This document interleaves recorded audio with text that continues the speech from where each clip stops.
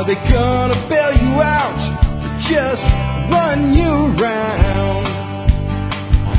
They said you should have a house the American way.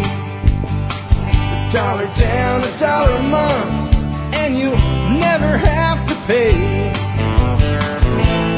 There's a better way to do this. Let me show you a better way. You don't have to be another face in the crowd. Hi folks, this is Jack Spirico with another edition of the Survival Podcast. As always, one man's view of the changing world, the changing times, and the things that we can all do to live a better life.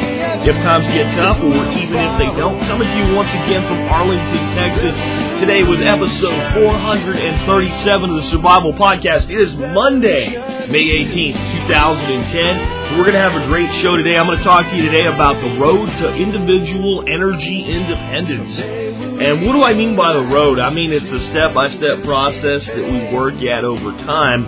It's really difficult, for most people anyway, unless you have a rich uncle that dies and leaves you a ton of money or win the lottery, to go from being 100% tied to the grid and all the dependence that comes with that to being completely energy independent tomorrow. There's challenges even for, let's say, the extremely wealthy in getting that done with efficiencies and the systems that are actually available today and your individual desires for how much energy you need to run your household the way you want to do it. But there's steps that we can all take toward greater energy independence, and it really goes a long way to provide for what the show stands for. That is living a better life today, even if nothing goes wrong. It also applies to living a better life tomorrow when something does go wrong, because sooner or later it will. Every step you've taken toward having your own energy supply is one step where you'll have greater energy resources if the grid should fail for any of a variety of reasons.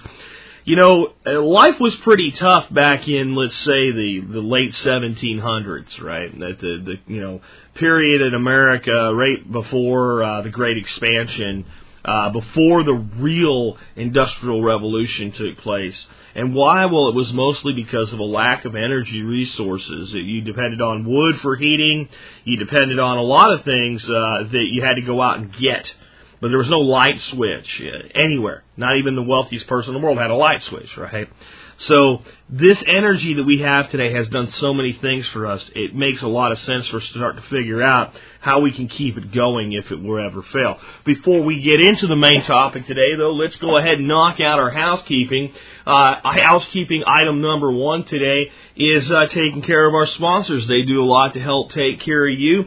Sponsor of the day number one today, Common Sense Prep. They are an awesome company run by an awesome guy with some really awesome products. There's a lot of stuff you want to check out there.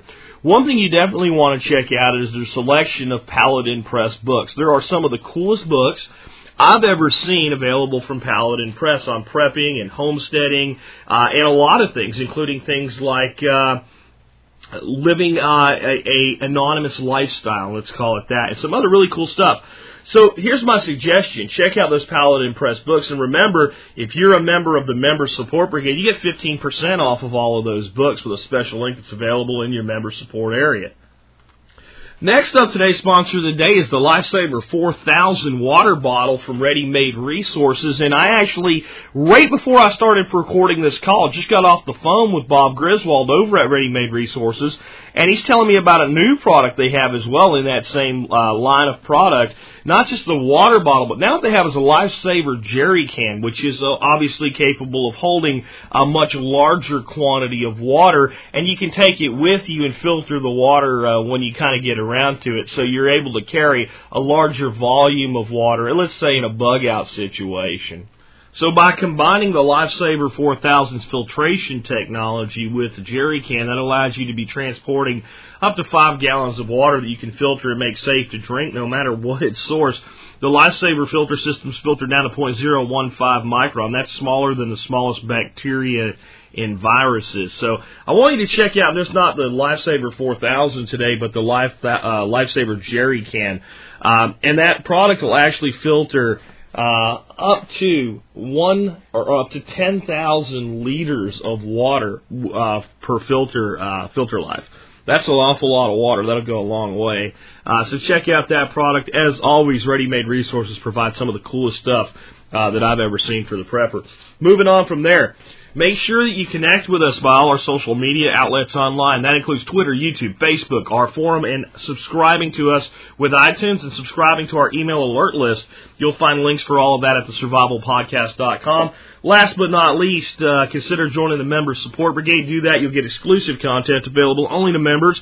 You'll also get discounts from up to 20 vendors, a selection of free ebooks, and I'll tell you what, I'll leave it at that today. I don't want to turn every show into an infomercial for the MSB. Last but not least, though, remember we have our new theme song, The Revolution Is You, and I'm looking for your help to develop a really cool slideshow video with pictures of you as part of the revolution. This is anything from reloading ammunition to teaching kids to shoot that air rifle to working in your garden to working with your livestock to installing solar panels on your roof to setting up backup power. Yes, including standing out at a Tea Party rally or part of the Free State Project or any other grassroots movement. I want your photos. One thing, folks, I got a lot of pictures coming in. Some of them are awesome. A lot of people are sending me like 20 pictures of their garden, and there ain't one of them with a human being in it. Folks, I want pictures with people in it. You, your kids, the best would be you and your kids together. The revolution is not you if you are anonymous. I know some folks in this niche want to stay completely, totally anonymous. I understand that for some, but I'll tell you what, folks, in a project like this, if we want to make a statement, we need to put faces behind the actions. Not necessarily names, but faces. All right. Moving on from there, let's go ahead and I wanted to remind you, if you want to send me a picture or a series of pictures to be used, please make sure they're in JPEG format. That'll be the easiest for me to use. Send them an email to me with the subject line saying pictures or photos. Either one will work. And send that to jack@thesurvivalpodcast.com. Again, jack@thesurvivalpodcast.com. All right. So let's go ahead and get into the main topic today, which, of course, is developing individual energy independence and kind of the road to get there. And I'm going to tell you, when I get into the steps, I'm going to kind of give them to you in the order that makes the most logical sense for me. That doesn't mean you have to follow my order. I'll tell you why I feel that way, what I think about that process, why I've kind of put them that way for my own journey through life, especially as we move to our more remote location where we're going to make a permanent home. But that doesn't mean you have to do them in that order. All right. But before we even talk about the steps, I want to talk about the whys. Why would we want energy independence? Why would we go on a quest? Why would we spend money? Why would we spend effort? Why would we spend time educating ourselves? Why wouldn't we just make a phone call and, if we had the money and just say, hey, somebody come out here and do this for me? Why would we become educated on the process? Why would we do these things? Well, first of all, we have to separate two things if we're going to have a discussion about this, and that is alternative energy versus green energy. I want to say straight up, I have no problem with green energy. A lot of what I'm going to talk about today could be considered green energy, and of course green energy is energy that doesn't produce any type of pollution whatsoever. But alternative energy to me is anything that's alternative, and this is my definition and my definition alone. But when I'm discussing this, when I say alternative, anything other than me flipping a switch and power coming from a grid source, or turning on a heater, maybe that's provided by natural gas, and having natural gas that comes from a pipeline that runs to my house. Those are traditional energy in America today, because that's what's in everybody's home. Having, let's say, appliances that run on liquid propane, and having a liquid propane reserve in your backyard in the form of a tank or several tanks, even though you have to depend on somebody to bring it there, it gives you a longevity during a crisis that somebody else may not have. So to me, that's a form of alternative energy. A liquid propane tank is not a very powerful source of alternative energy as far as I'm concerned compared to some other things that we can do. But it is an alternative energy source. A generator that runs on natural gas, diesel, or gasoline is also an alternative energy source. Again, maybe not the most powerful alternative energy source, one with some limitations, but let's put it this way. If you have a 10 kilowatt generator and your power in your neighborhood goes off and you fire your generator up, you have electricity and enough to run just about most households, maybe not every single thing all tilt at once, but all the basic functions of a household, you're not going to have any problems at all with a generator system like that tied into your power distribution system. It's an alternative. It's an alternative to the lights go out and you sit in the dark and in the cold or the heat and have your food go bad in your refrigerator and your freezer, while it takes the power company 3 days or 4 days or 5 days sometimes to fix it. We had people during the ice storm in northern Arkansas, Missouri, Kentucky a year ago where they were without power for up to 3 weeks. That's kind of stretching a generator unless you've done a real good job with fuel storage, but you can get through a lot with that, especially during a cold time of year, because you can use the cold weather itself to keep some of the food fresh if it comes to that, if you have to limit the output of the generator. So I want you to just understand all of those things to me are alternative. And then, solar, wind, absolutely. Wood fire generators, anything that would generally be considered a green product is also alternative energy. So green, not bad. But I also want to tell you that something like a generator is not bad either, even though it produces evil carbon. That goes to the next step we're going to talk about today, and that is polar bears versus practicality. I am sick and tired of advertisements about how we're going to save the polar bears.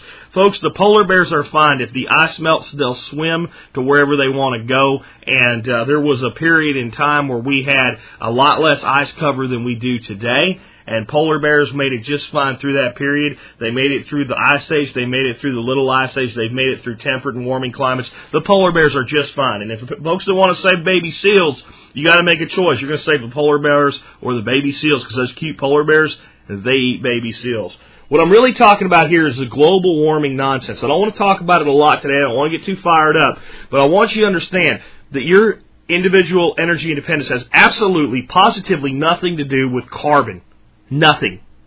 And the reason I say that is I want you to do these things, not think about them and not feel like you should and not feel guilty because you go and get a household someday that runs 60% off solar and wind and have to rely on a generator or the grid for the other 40%. I don't want you to feel guilty about that 40%. I want you to feel empowered by the 60%. I want you to be motivated by the practical nature of being independent, having control of your own life, having control of your own situation, and being able to face disasters with eyes wide open and walk through the storm and be able to take care of you and your family versus having some greeny guilt. And here's the beautiful thing. Even if you're a huge environmentalist, which, by the way, I am. I'm a big environmentalist. I just don't believe in global warming. But even if you're a big environmentalist that believes in global warming and think Al Gore actually deserves a freaking Nobel Prize that he got, it doesn't matter. If you do things my way, you still reduce that stupid carbon footprint they want to talk about. It just happens faster with more motivation if you think about the practical side of it versus some guilt trip that's been handed to you. So I really want you to think about practicality today. That's saving money. That's being prepared for disasters. That's having independence from government. That's having independence from corporations. That's practical. That's real. I'll tell you right now, if you tomorrow went completely off-grid and didn't ever create another drop of carbon for the rest of your life, it will not impact polar bears in the North Pole at all, one bit, period. But it'll change your life. That's what I'm talking about when I say practicality. So why? Why do we need to be doing this? Let's look at some common reasons outside of environmentalism. One is peak oil. We hear a lot about that. Will peak oil ever hit us? Yes. Will it hit us in our lifetimes? I don't know. I can tell you this, the stuff that's going on with British Petroleum right now in the Gulf, where billions of gallons of oil are going out into our ocean and washing up on the shore in Texas, Louisiana, and Florida, and eventually are going to get around the Florida Peninsula and out into the Atlantic Ocean and do God knows what, isn't helping at all. A lot of this offshore drilling stuff that we had planned for expansion and thought one day that would save us, whether real or feigned, the fact that this disaster has occurred, and it is a disaster, is going to impede future offshore drilling. That's going to limit oil supply. One way or another, peak oil or not, what we should be thinking about is the peak expense of energy. And what I mean by that is, When do you get to a point where you start actually like getting rid of electrical appliances? I call that peak expense. Where you actually start to really freak out, and maybe there's this new commercial going on now where this lady who says she was trying to get her family to turn off the lights, and she comes walking down the stairs with a big basket full of light bulbs. And says maybe this will get their attention. And you see that right after you see her family flipping switches everywhere, no lights are coming on, and they look up at the light fixtures and they're empty. When do we get there? When do we get to a point where, you know what, it'll be dark in this room, I don't care, I can't afford it anymore? I'll tell you what, for a lot of our retired folks that are living on fixed incomes, it's already happened. I hate going to my father-in-law's house in the summer because it's about 85 degrees in there because that's as low as he'll put the air conditioner. And it's dark because to help keep the temperatures down, he closes all the windows and the shades and everything. And I think that his peak expense is a little more imaginary than reality. I think he's just fine financially. If he wasn't, we would help him, of course. But that's in his mind. Well, there's a lot of people out there that haven't saved as hard as he has, worked as hard as he has, invested smartly, and they're doing it because they really have to. Well, when's it going to hit all of us? Sooner or later it will. Because have you paid attention to your electric bill? Have you paid attention to the cost of gasoline? Have you paid attention to the cost of natural gas? These prices are continually moving upward.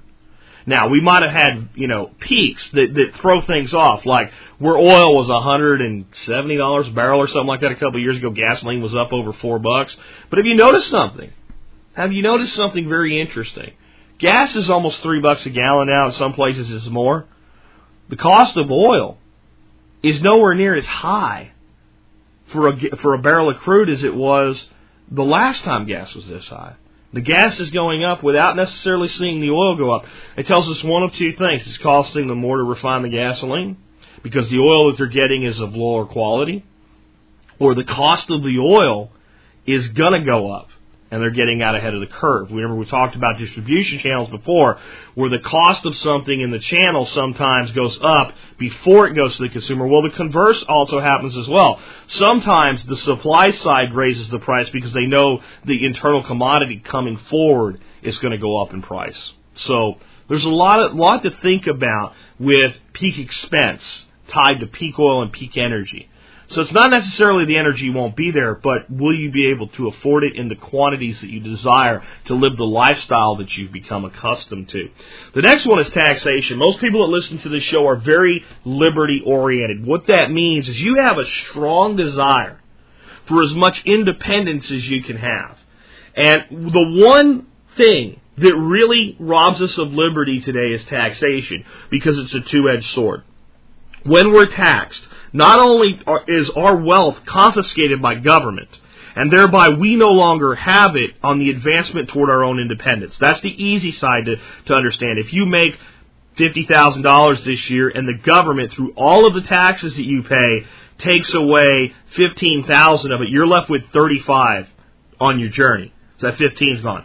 The other side, though, and the part that we ignore, is that the 15 is then used to expand the size and scope of government, to run programs like the monetary policy of the United States that continuously create more inflation and make everything cost more. To employ more people in the federal bureaucracy, pay them bloated salaries, have them all over the United States driving up the cost of living because they have more money than the average person in the private sector. All while the people in the private sector have to work their ass off to be producers to put enough money into the government kitty to pay all those government bureaucrats. You really have to think about it that way. Every dime that you don't spend in tax that you keep is not only money that you still have for your journey toward independence, but it's another dime they don't get to create greater oppression through government growth in size and scope and power. The next one to think about is disaster. It's nice to be in a situation where if the power fails, at least you have a few lights. Maybe you can turn on that small TV, not the big plasma, but the little one. Use some rabbit ears even if the cable's out. At least stay in touch with the outside world and know what the hell's going on. If you can still run your chest freezer, and even if you don't run your refrigerator, if you can at least run that chest freezer and keep the majority of the things that you've put away that need to be frozen, that's a good thing too. We're going to talk about a lot of ways to do that, but that's just some of the motivation there. Again, when disaster strikes, be it short or long term, having that alternative energy is a great way to keep on living in comfort, not just wake up breathing tomorrow. The next one is just pure liberty. If you are dependent on anybody for anything, you're not completely liberated. And it's sad to say that very few people are completely liberated today. But every ounce of liberty gained is worth a pound of effort delivered, in my view. I'll put a pound of effort in for one more ounce of liberty. And what I mean by that is, the more liberty I have, the more liberty I can acquire. It's a lot like wealth, liberty. It's really hard to define. It's really hard to understand. It's intangible. We can't point to something, an item, a material thing, and say that is liberty. We can only observe liberty in the action and lives of human beings. That's the only way liberty can even be observed. It's like gravity. We can't see gravity, but we can see its effects. That's how liberty is. Well, if you want liberty, you have to start taking it a piece at a time. And what you find out is the more liberty you get, the greater freedom that you have. Again, it's like gravity. If I am being influenced by an object's gravity, the Earth's gravity, and I have a little spaceship circling around the Earth, as I try to pull away from the Earth's gravity, it takes a great deal of effort, but the further I get away, every bit of effort means I need less effort to get further away from that pull. Well, the tyranny of government and the dependence on others works the same way. Every time you get a fraction of a bit further away from that dependence, taking the next step gets easier and requires less effort. So whatever you can gain, you gain. In whatever sector of your life you can gain it. It's not just about political liberty. It's about independence and liberty from other people and from other systems that you cannot always depend on, or systems that can change the rules like, you know what, we're just going to jack up electric bills 20% this month. Things like that. All right, so let's get on to what you can actually do. Let's start talking about the route to energy independence. One place where I completely agree with even the wildest, nuttiest environmental wacko that really believes we're going to save the polar bears if we combat global warming by capping carbon emissions and all this other nonsense is begin with efficiency. I want you to understand something about efficiency. It's the easiest thing you can do, even though it'll have the smallest initial impact. If you go out tomorrow and purchase a 4-kilowatt grid-tied solar system for your home with battery backup, so that the batteries are always charged, the solar energy is delivering the surplus to the home, and you're depending on the grid for the rest, it will have a bigger impact on your electric bill than changing every light bulb in your home. But if you change every light bulb in your home before you do that, then that second action will have an even greater impact. Again, a fraction of an inch toward greater liberty makes taking the next foot easier because you've reduced the pool of dependence. So efficiency is where to start. I also want you to understand something about lighting. Lighting is one of the first things to attack, and I have mixed emotions on compact fluorescent bulbs.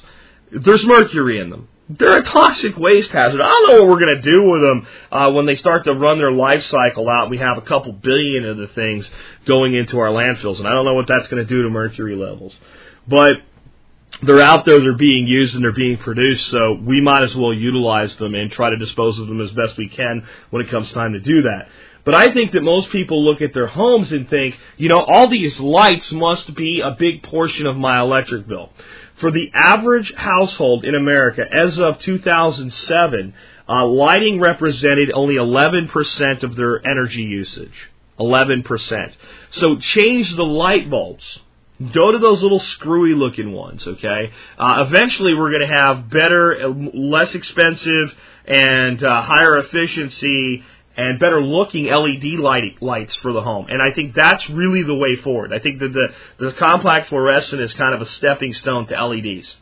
to affordable and efficient LED technology because they draw even less. In fact, the problem with LEDs is they draw so little that they create problems in modern households. So going to LED long term is probably the way that we're going to have the biggest impact on that lighting bill.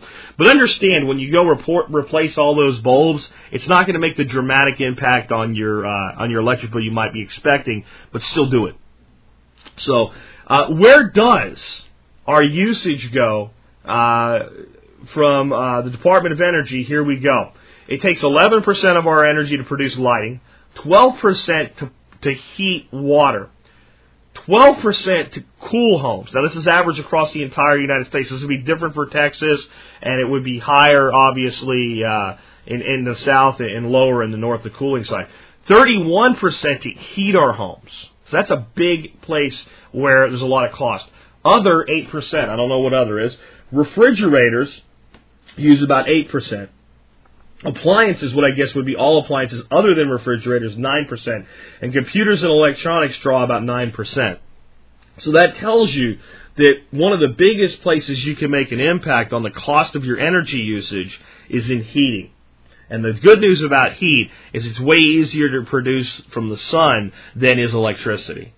So we'll talk about that in a bit as well. I just wanted to put some stuff in perspective for you so that you realize where the real high percentage usage, and it is in developing heat. And if you think about it, it makes a lot of sense because it takes a lot more energy to develop enough heat to heat a room than to run even 5 light bulbs. All right. So moving on from there, what is kind of the first step that I see after efficiency for folks that want some energy independence? And for me, it's building a backup power system, even a relatively small one that runs on one battery. Here's the good news about building a backup power system. You don't need to know anything about solar, wind, or alternative energy. All the products that you need could be purchased if you wanted to today at Walmart. And you'd probably be better off spending about $200 to get a really high-end battery and some, a good portable rolling cart to keep it in and some other stuff. But you could probably pull the project off for $100 even with new materials if you went really low end. Again, I would probably go a little bit higher end. You won't have to learn anything really complicated to pull this off. All you need is a battery charger, a good deep cycle 12-volt battery, and a power inverter. That's not maybe everything you should have, but that'll get it done. Why do I start with a backup system, though, that you plug into the wall of your home? Well, because I said we're going to talk about alternative energy today, not just green energy. I don't care how the power gets to your home. Right now, you have it in surplus. Tomorrow, you may not have it at all. So just like we go to the grocery store and eat what we store and store what we eat, we take advantage of the surplus to create storage, right? So, yeah, we're dependent on Kroger or Winn-Dixie or whatever to go out and purchase next week's grocery order. But instead of just taking enough groceries to make it through the next week, if we're preppers, we buy a little bit extra and we put it into storage. So that's my mentality behind a storage system from a practical standpoint. The next is behind actually getting something done. It's very inexpensive when you think about how much of a return it will give you, and it's very easy to do. You hook the battery up to the inverter. You plug AC product into the inverter. You have energy. You hook up a battery charger to the battery. You plug it into your wall. You have a battery being charged. You don't even really need a charge controller at this point because most plug-in, in fact, everyone I know of, plug-in battery chargers has a charge controller that's internal. So that keeps the battery charger from overcharging the battery. So what that allows you to do is all of a sudden, the power goes out. Well, at least you could go outside, wheel that little backup battery system in from the garage where it's been plugged into the wall, nicely fully charged, ready to go. And for at least as long as that battery lasts, you can have things like maybe a little bit of lighting, a radio, maybe a small TV. In fact, you can run those things for quite a long time on a good deep cycle battery, basically like a car battery, but you're better off with something like a marine battery or an RV battery for this. It's really easy to expand the storage capacity of that by including two. You can build it with one battery and save up some funds and then go buy a second battery. hook those two batteries up so that they are in what's called series. And series is very simple. Series is if you have two batteries, you take a lead from the positive terminal of one battery to the positive terminal of the other battery to the power source.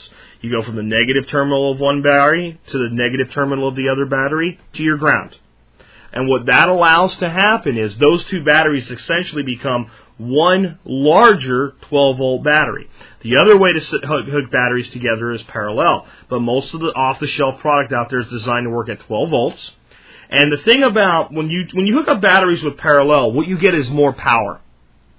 So you go to a higher voltage and you get more output. It's like turning up a faucet, but it's turning up a faucet that's connected to a tank, a 50-gallon tank of water. So you can push the water out faster. You can do more work with it, but it will come out quicker than if you take the tank and put it out at lower pressure. When you put batteries together in a series, instead of turning up the pressure, it's like adding a second 50-gallon tank. So the water comes out at the same speed, but lasts longer.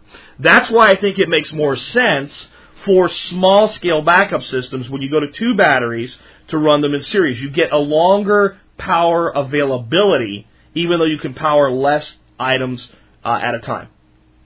But it's a great system because it's easily expanded. Now, once we get that done, and we have that backup power system, you may think that the first thing I would tell you to do is go out, buy some solar panels or a small wind generator and attach it to that backup power system. Nope, not going to say that. Soon, but not immediately. And again, you can do that if you want to. There's nothing wrong with it. We'll get to that as the next step, after the one that's in between. To me, the next step is go out and buy yourself a nice, but reasonably priced, low-end generator, something that's going to produce in the neighborhood of 1 kilowatt to 1.5 kilowatts, 1,500 watts. Why that small generator? They sip gas, very inexpensive. You can buy them for around $200, some a little bit less, some a little bit more. The cheap ones are kind of noisy, but hey, at least you've got something. Right? Why the generator? Because with that generator and 10, 15 gallons of gasoline stored, you have an awful lot more capability than a solar panel with that backup system will ever give you. It also gives you a flexibility, and it starts to tie into the concept of 2 is 1 and 1 is none. If I add solar to my power backup system, I still only have one source of power, the power backup system. I can use the energy that's been stored in it while it's plugged into the wall until that runs out, and then I can get as much energy as I can from solar or wind into those batteries and apply to run things in my household.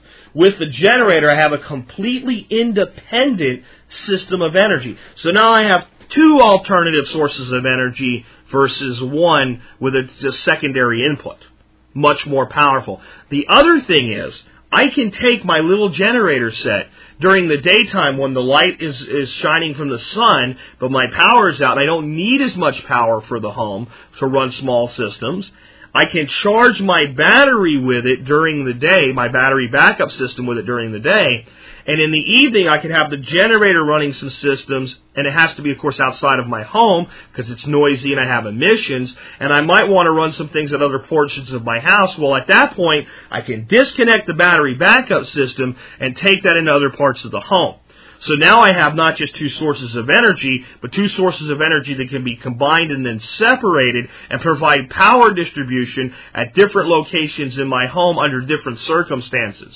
That's my logic. Again, you don't have to follow it. You can change the order. It's up to you. But that's why I think that way. Now, once I have that generator, and I can use that to charge my backup power system, now I have these two independent thoughts. Why not just go to a very powerful generator? 6,500 watts, 7,500 watts. If you got plenty of money and you want to do that, fine. If you're slowly stepping into this, I'd rather you have a small generator than no generator. And we're going to get to the more expensive generator in a bit. Before we do that, though, now is where we're going to go out and find that 60-watt solar panel on eBay with a minor chip or imperfection in it, save some money on the purchase of that, and buy a charge controller. Or find a small wind turbine system if we live in an area that's windy, or get both.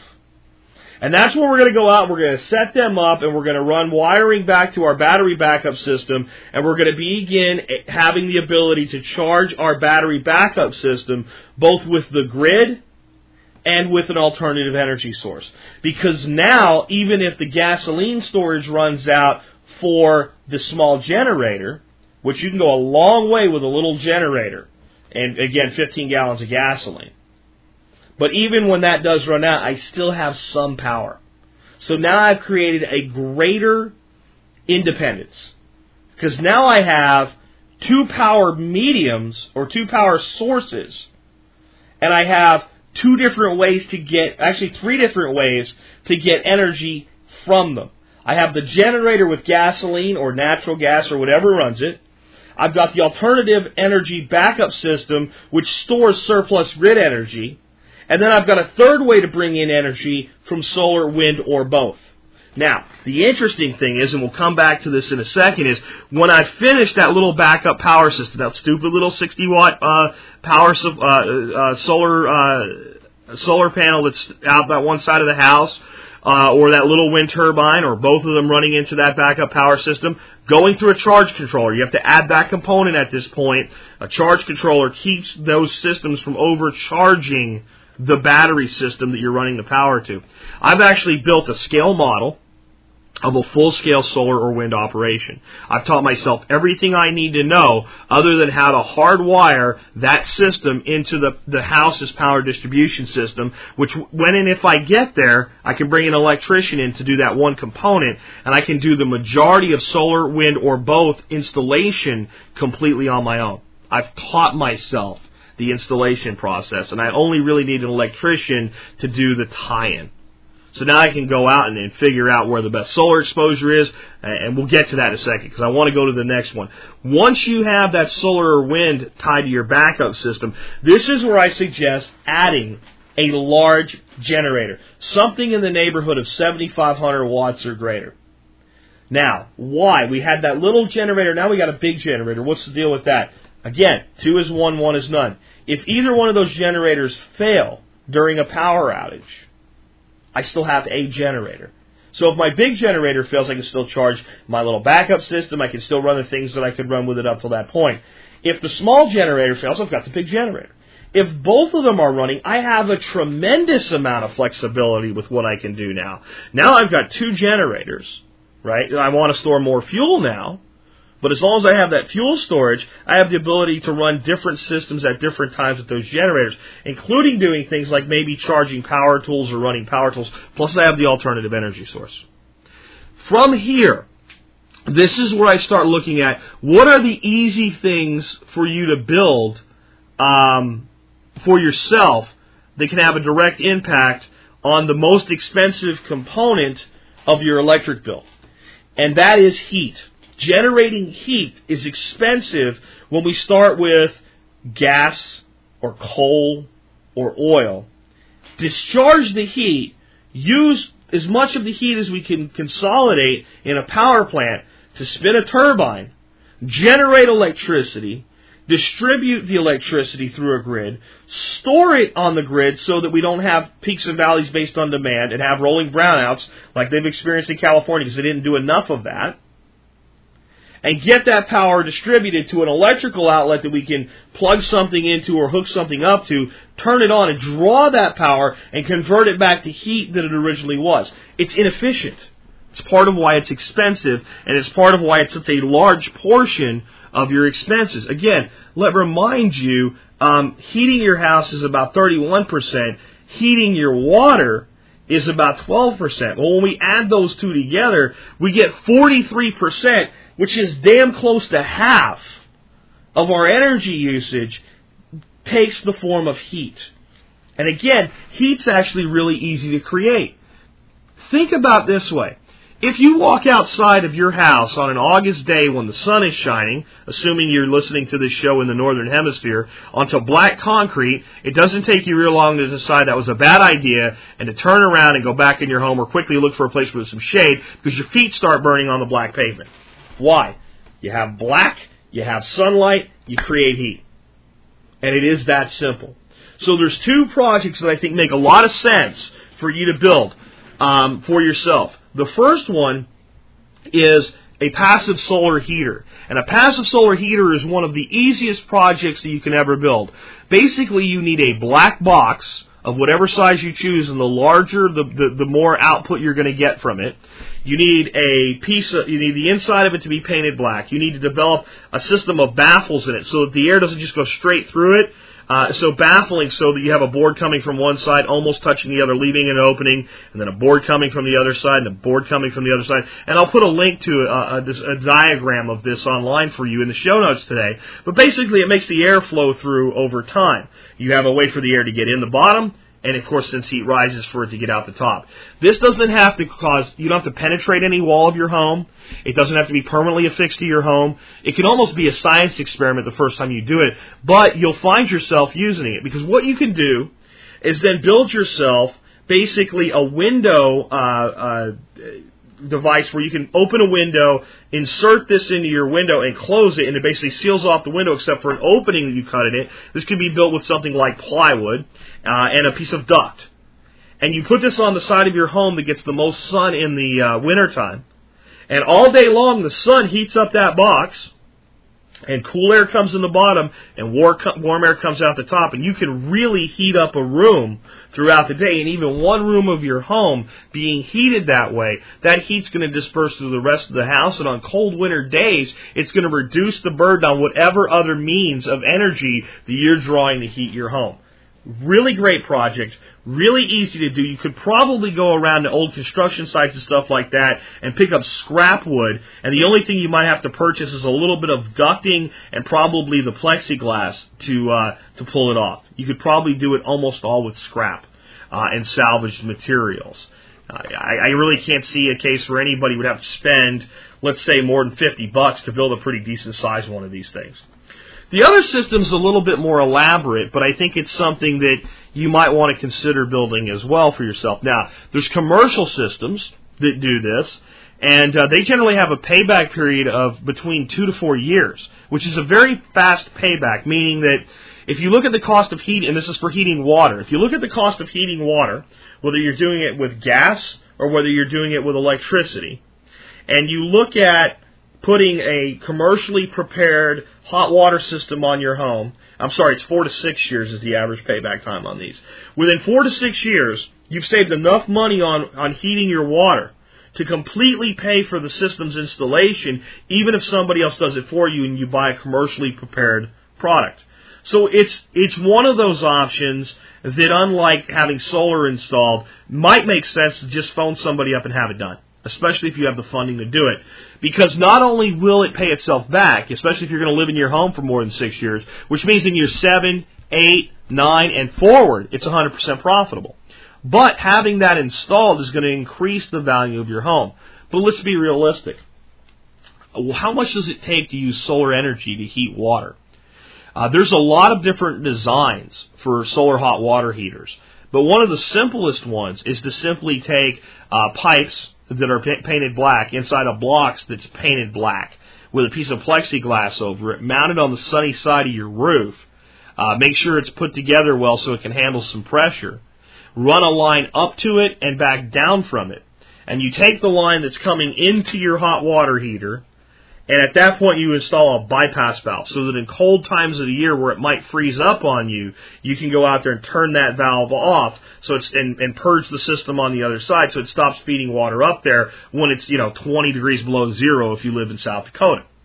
Because even with the sun shining, your pipes are going to freeze up on days like that. So you have a valve. And you could even have somebody install for you an automatic valve that says once the temperature outside of the home with a little thermostat reaches X, shut this valve and open the purge valve and allow the system to purge.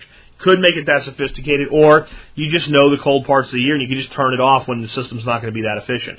That you need a plumber for. To make that connection. If you know how to do it, I guess you can do it yourself. I would hire a plumber to do it. Very inexpensive because you're going to have the whole system ready to go. All he's going to do is tie it in for you. Kind of like solar energy, right? You do the whole system, the electrician comes in and does the final part for you.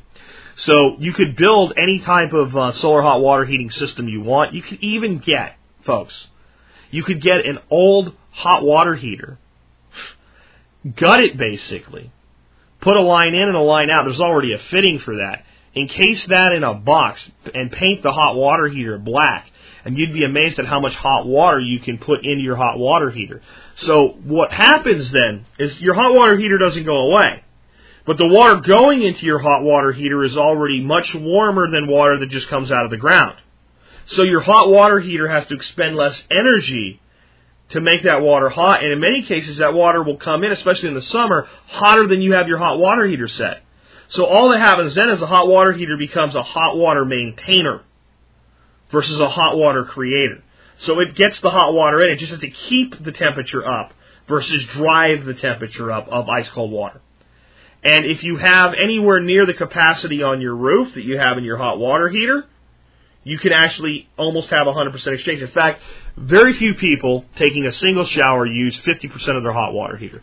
Most hot water heaters are 60, 70 gallons, so you're looking at maybe a 30-gallon solar heater. Now, remember, water is kind of heavy, so you have to think about the structure, the outlay, and how this stuff's put on your roof to make it safe. You might even want to have a roofing person come take a look at, do you need to do any reinforcing? Is the roof in good repair? But what you're really looking at putting up there is water that weighs 8.34 pounds a gallon, roughly. So 30 gallons is about 250 pounds of water distributed in a larger footprint, which is going to make the heater more efficient because you have a thinner, more distributed system to heat up. Not going to be a problem for the average roof. I weigh 220 pounds, and I walk around on roofs all the time, and I don't fall through them. So you want to look at the attachment and everything, make sure that's safe, but you're really not looking at a weight distribution problem for the average house's roof with that kind of weight. So 30 gallons of heated water coming into your hot water heater will make a big, significant impact. And it's a very low-cost project where you can do the majority of work yourself. Or you can get more efficient with a commercial system where you do all or part of the work yourself as well. So there's a lot of flexibility there, but it's kind of the next place I think you should look is reducing the cost of heating your water, because it is 12% of your bill. It's 12%. So if you reduce your bill by 6%, you get a half efficiency even during part of the year. It has a significant impact versus the amount of cost and effort it takes to do it. So those are two other systems. I also think you should think about, if you especially live in colder climates, coming up with some alternative heating. Maybe look at the wood stove as an option. The wood pellet stoves. I'm not a huge fan of wood pellet stoves. I think they're highly efficient. I think they're great from a standpoint of they produce very little pollution. I'm not talking about carbon. I'm talking about all types of pollution products that are released by burning anything. And they're much lower pollution than just burning wood. And they're much more efficient at burning wood, which is why their output of toxin is lower. But if you don't have pellets, you're kind of, it's not going to happen for you to have that heat. So you're, again, dependent on a commodity that has to come from a specific supply.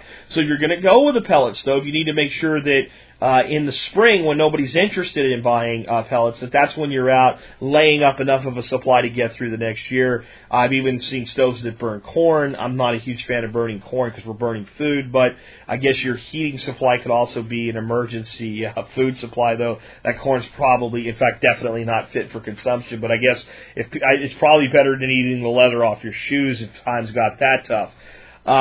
But a good, solid soapstone wood stove, especially if you live on some acreage and you can do some of your own cospicing of trees, which is where you cut only a portion of the tree and allow it to grow back. And there's a lot of ways to do cospicing. The traditional cospicing, you cut the tree off on an angle low to the ground. You basically cut the whole tree down and let trunks grow up. But if you look at a lot of trees, you can just take certain portions off the top, and then they grow back really, really fast. And that's a great way to make a resource that takes a long time to renew into a resource that takes a short time to renew. And people with 10 acres that are wooded will find that there's a lot of trees that naturally need to be culled and deadwood, and there's probably years of some level of heating that can be provided right off a piece of land that size.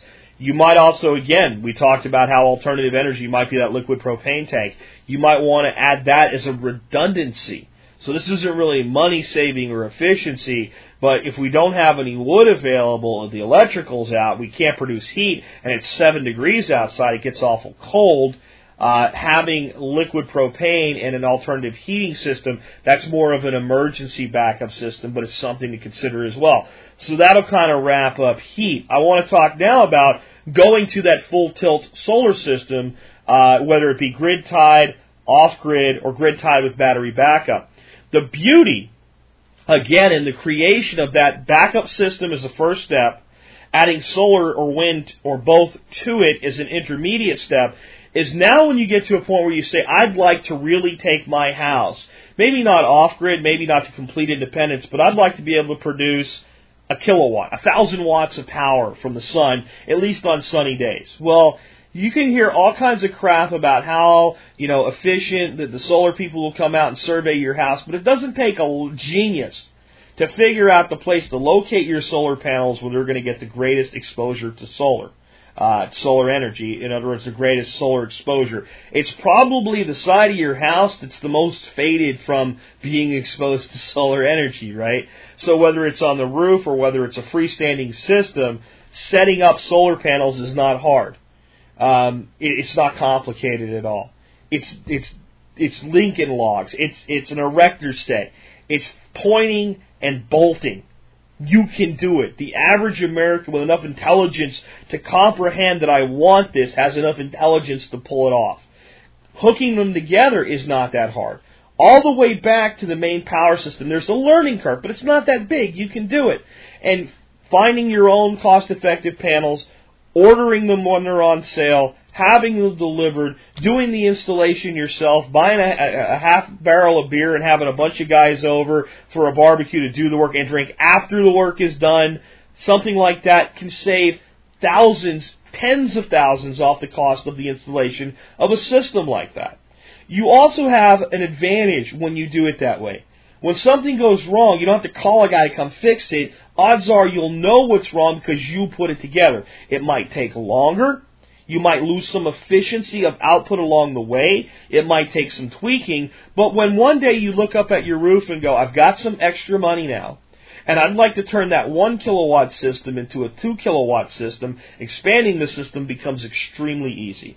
And the only part you really need a professional for is where that low voltage gets converted into high voltage or possibly goes into a battery storage system and gets distributed. That you'll need some help with. That you want a professional for.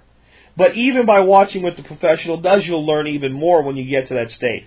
Now, what to me is the ideal solar system? It is a grid-tied system with a battery backup system. Going fully off-grid and staying with all direct current is actually a lot more efficient than that.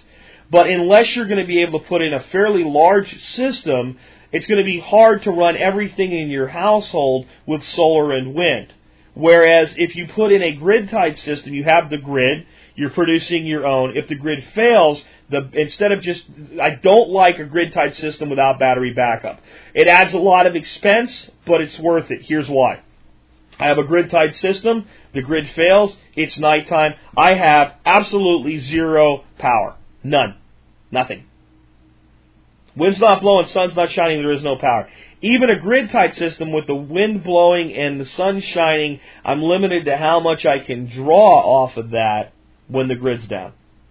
If I have a great big bank of batteries, that needs to be hooked up and wired by a professional when you get into that size. And I have a system for distributing that battery energy throughout the normal systems of my home. When the power fails, those batteries are at full charge. I have the entire duration that a full charge of those batteries last until I need the wind to blow or the sun to shine to begin recharging them. I will not have the amount of energy capacity during this down period that I have when the grid's up. But if I was off-grid, I would be at that limit all the time versus some of the time.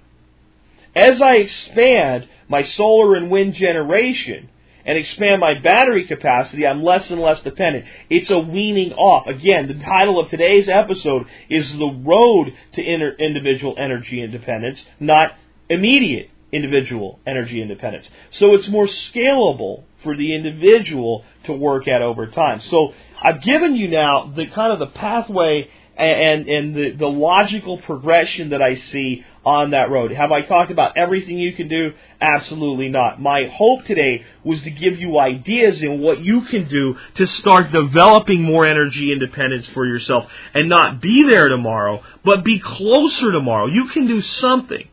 If it's pulling out the last few incandescent bulbs, then do that. If it's going ahead and building that backup power system, if it's going down to the auto parts store or Walmart or whatever and buying what you need to get that done, then do it. If you've done things like that and it's adding some solar, if it's adding some more insulation in your attic, if it's building the passive heating system, if it's building a solar hot water system, no matter what it is, do something. Just take another step. Every day, just a little bit, a little bit, a little bit. It might take you 10 years to be sitting high and pretty with, so say, 6K of output capacity on your home where you can run the majority of the things other than, let's say, the oven and the air conditioner with everything that you have available to you just from that energy source, to have backup systems, redundancies, and generators. But 10 years will pass. Everything I talk about on this show, if funds are unlimited and resources are unlimited, it can be done swiftly. If, for like most people, like myself, you have limited funds and limited resources and limited time, they take years. But the important thing to understand is those years will pass. The older you are, the more you know that's true. If you're 40, you're far more in touch with that statement than if you're 30. If you're 30, you're far more in touch with that statement than if you're 20. If you're 50, you're really in touch with that statement. And all I ask you, no matter what your age is today, is if you had started on this journey 10 years ago, where would you be today? And how much better would you be? And would it really required much sacrifice? How much more would you know? And how much more independence would you have? What do you want your next 10 years to bring you? I don't care if you're 70. It's never too late to start. Some folks are, 80, 90 years old. There's people that are that old that listen to this show, believe it or not.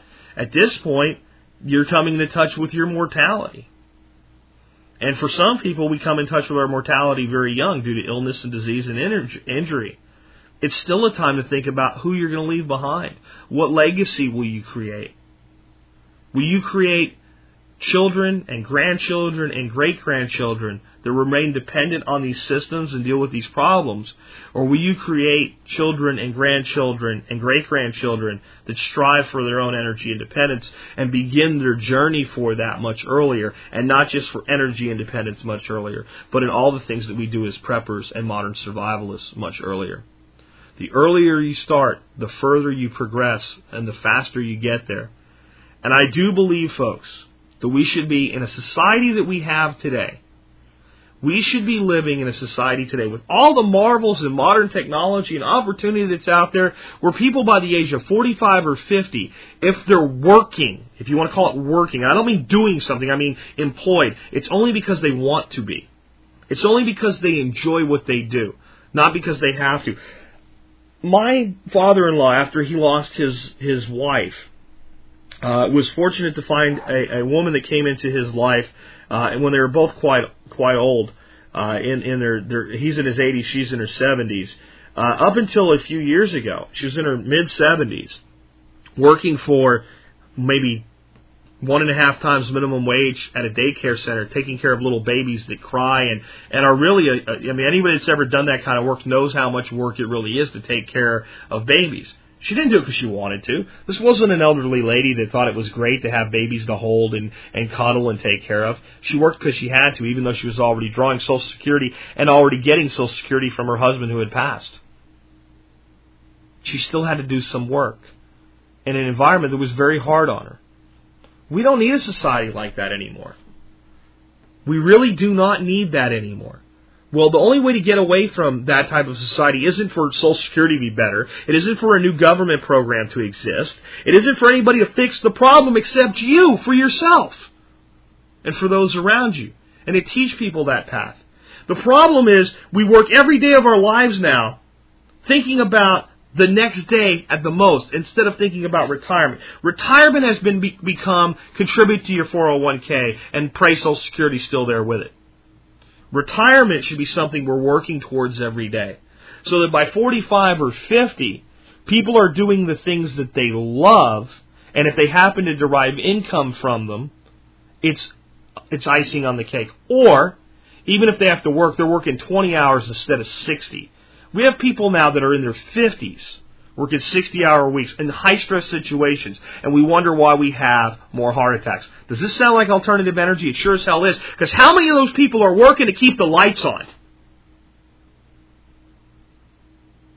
And today, we have better technology and more availability of systems that help us develop our own independence than at any other time in history. We have a greater sharing of knowledge. There's no excuse for not taking action today.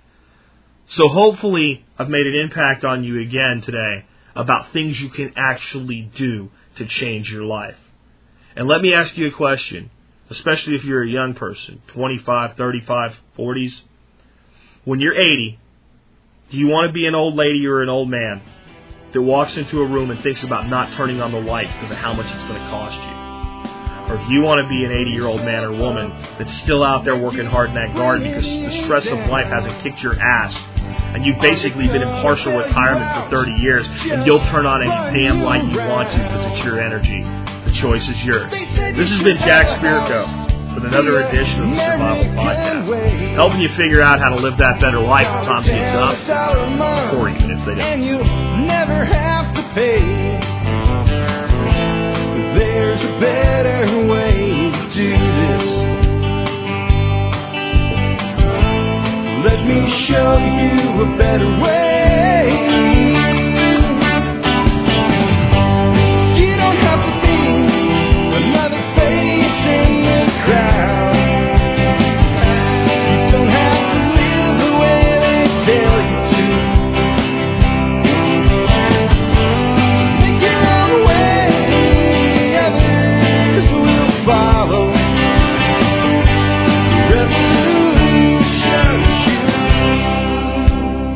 The revolution is you.